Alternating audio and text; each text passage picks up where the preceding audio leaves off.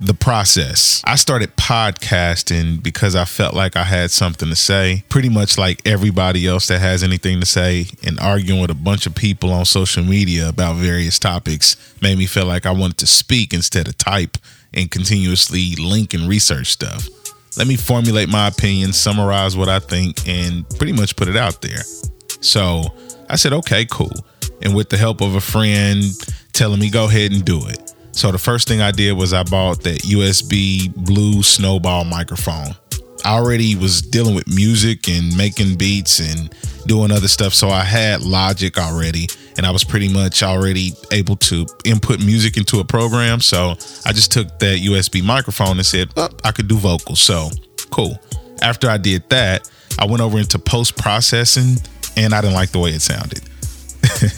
Like anybody, if you could start to hear those things when you're like, oh man, I don't like the way this sounds. So I said, all right, I took the Blue Snowball back and I went and bought the Blue Yeti. And I was like, okay, this is a better microphone.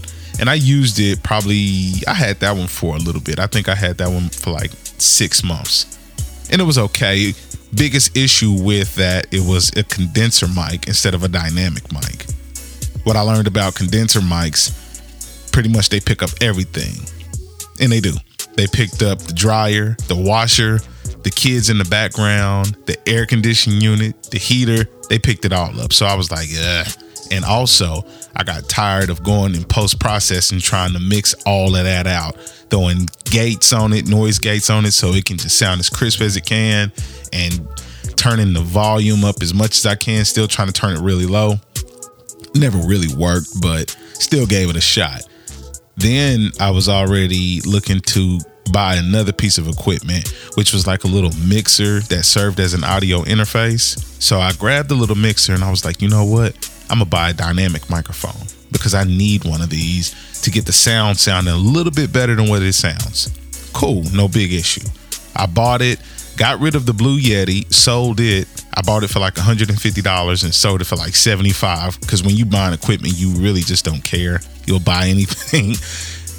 Don't let my wife hear that. But I got the little audio interface that was like a little mixer, and I got some dynamic microphones. It was like 3 Shure dynamic microphones. I think they were like the SM30s, and they were pretty cool because they gave me the sound that I was looking for. Made post-processing a little bit more easier when I was going back through listening to vocals and levels and pitch and how I wanted to sound. Basically, whenever I dropped the podcast, I wanted to sound as professional as possible.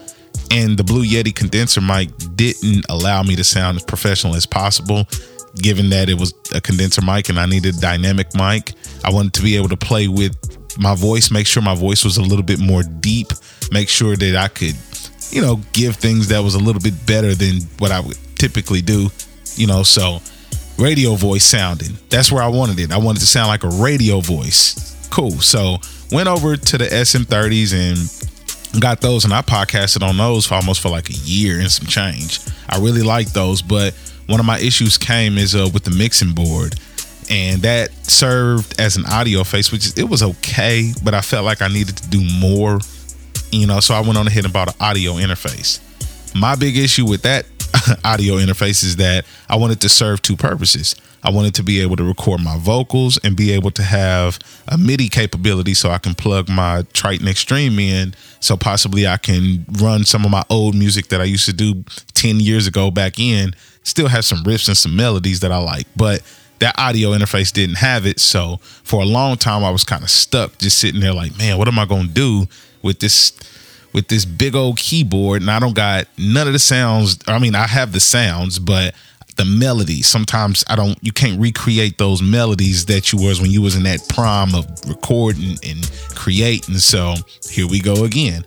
I'm getting serious with the podcast. And so I'm like, what else can I do? So I said, all right, I might have to go ahead and make the big purchase. I don't want to make the big purchase, but I may need to make the big purchase because I don't have a laptop. I have an iMac. I don't pretty much have some of those things. I don't have a lapel mic, so I can go wherever and just get an interview from somebody that I want. I have to really be able to have something that's a little bit more mobile and be able to serve in multiple purposes. So I went on ahead and bought the Zoom PodTrack P8. First I bought the Zoom H6. Before I bought the P8, I bought the Zoom H6. The H6 was supposed to pretty much be that thing to go out in the world and do interviews, and you know, I had mics set up for it and everything. I think I only used it maybe like 3 or 4 times doing podcasts. It was just, I see why it's more of a field recording situation, because it's not really made to sit there and talk. It can be, but Zoom made other products that serve to sit there and talk versus using that recorder. So after I had the Zoom H6 maybe for like a year and some change, recently I just went on ahead and traded it in and got me an audio interface that has MIDI on it. So now I have the capability to be able to use my Triton Extreme and pull in old melodies now. So it's like, now I want to make beats again. Yeah. Got the keyboard set up and everything, and I got the MIDI settings all right so now I could fly my old melodies back in. But I did, after, like I said, I went on ahead and purchased that Zoom P8, the Zoom PodTrack. I wanted the Rode Procaster, and I kept on looking at these microphones, and I'm like, man, I really like the microphones. And so I was like, all right, one of these things I got to do. I got to spend some money, and I got to be able to do it and do it right and have it for a long time. So I was looking for packages, and every package was pretty expensive except this Zoom package. I think the Rode Procaster package was maybe $100 more, which this Zoom PodTrack P8 came with the Zoom, 2 sets of headphones, and 2 mics, which is, I really love these mics. These mics give me the voice that I want, everything. So now I got the mics. Looking back, I done spent possibly about $2,000 on this just to make sure that my audio sounds good.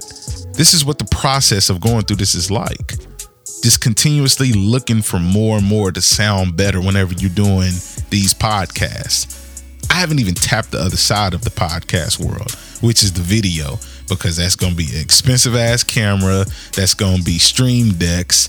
That's going to be more software other than the Logic. And I already have another software that I use, which came free with the Zoom PodTrack P8, which was the Cubase. They gave me a few different workstation programs, which is, one is called Wavelabs, and I'm still learning it, but I can create my own RSS feed and pretty much just upload from there if I need to, which is just pretty cool, which is I need to go ahead and start using it a little bit more instead of using a Logic. The only reason why I use the Logic as much as I do is because I'm used to it, and I've been using it for like the last 8-9 years. So I'm saying all this to say, if you gonna start podcasting, yeah, Anchor makes it easy for you to start, and they give you a certain time so you can go ahead and talk directly into the app. But the more and more you talk and the more you grow with it, the more and more you're going to want some real equipment. The more and more things is going to be like, all right, how do we get this sounding a little bit better? You know, it seems fun whenever you go straight into Anchor, because Anchor just pretty much takes it and say, bam, we got it. It's finished. No edits. I mean, you can go back and edit now, but when I started using Anchor, it was no edits. That's why I always use the Logic, so I can pretty much do my own editing prior to uploading it to Anchor and then putting it out there to the world. They give you some music in the background where you can have playing at the same time,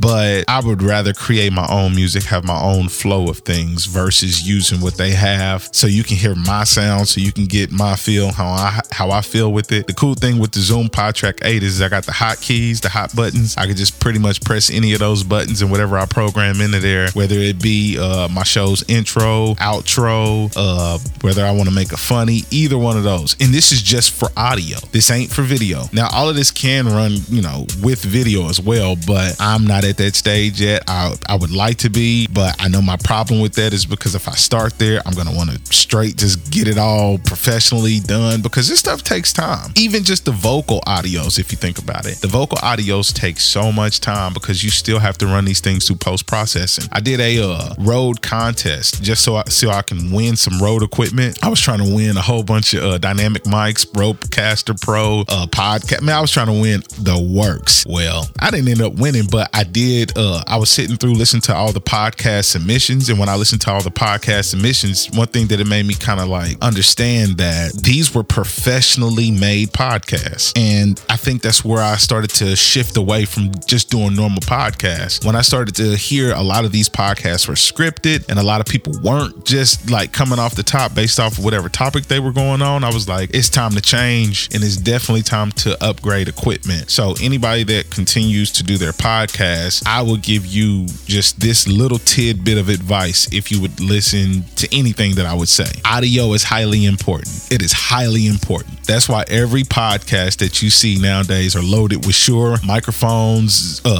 Rode Pod mics, Zoom dynamic mics. We can keep going on. Those electric voice mics. And by the way, I hate Shure mics because you need a cloud lifter. I tried one of those and I'm like, man, you need phantom power for that stuff. So for anybody that's not technical on that, then, you need basically a cloud filter to amplify the way that comes out. But me, everything that I got already has phantom power in it. So, but I do most of this stuff in post, so I bump sound up. But that's one of the reasons why you see a lot of radio people talk close to the mic, so they can get everything they say because of the polar pattern inside of the microphone, so it can pick up everything that you're saying. So once you start on this podcast journey, get serious with it. Start, first and foremost, just start. And then as you grow, know what you need as you grow, because a lot of this equipment is highly expensive. Just a lapel mic could cost you around like $300 or $400, depending on if you get the full set or not. So I would say, take your time, read up on equipment, look at the things you need, because the minute that you start getting good at it,